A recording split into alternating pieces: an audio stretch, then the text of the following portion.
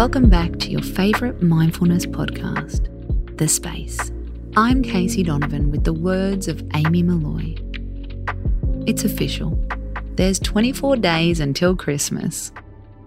Over the next month, we'll be sharing tips for dealing with all kinds of Christmas issues. Christmas overwhelm, conflict with your family, gift-giving anxiety, money worries and mindful drinking. We're going to start with an important topic. Are you a small business owner? Christmas is the time we try to do it all, and that's a fast track to burnout. According to research, burnout is rife in the festive season for a number of reasons. For a small business, Christmas can be abundant, but there are also great expectations.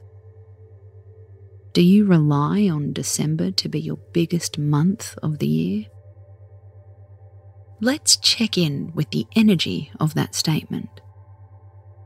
Say it out loud. Christmas is our biggest month of the year.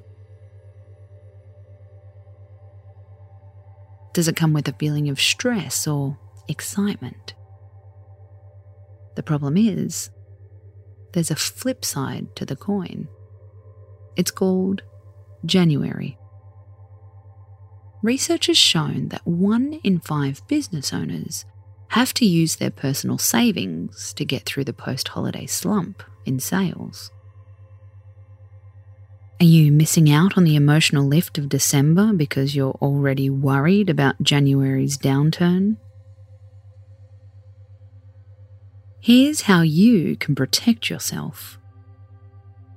The first step is to put boundaries in place. We know it's not easy. 49% of business owners work on Christmas Day. 18% actually went into the office, according to one study. There's also the stress of juggling gift buying, school concerts and parties. How can you protect your energy over the next 24 days? Don't put it off for a New Year's resolution. This is the time to delete and delegate. Even if you can't do it in your business, do it in your personal life. Get your partner to do the Christmas shopping. Tell your siblings it's a no-gift Christmas or do a secret Santa. They're probably just as stressed as you are.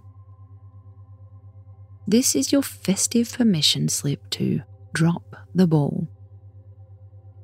You might not be able to slack off in your business, but consciously dial it back in the other areas of your life. To prevent burnout, it's also the time to up your healthy habits. Research shows December is a quiet season in the gym. But research also shows that exercise reduces workplace burnout. Be mindful of how you get a sweat on. Aerobic exercise such as running can help your brain recover from mental exhaustion and burnout. Don't make it another form of punishment. Watch a reality show on the treadmill. Listen to a podcast or an audiobook. Try to make it enjoyable. We also recommend working out with a friend. Being social is another burnout antidote. After the pandemic, there is a lot of pressure on the festive season. We know you could be relying on a good year to keep your doors open. That's why our most important advice is to get support. Just because it's the festive season, it doesn't mean you have to be jolly. Confide in a friend, speak to your doctor. Check out the resources we'll link in our show notes. If you're a small business owner, we hope you cash in this holiday season.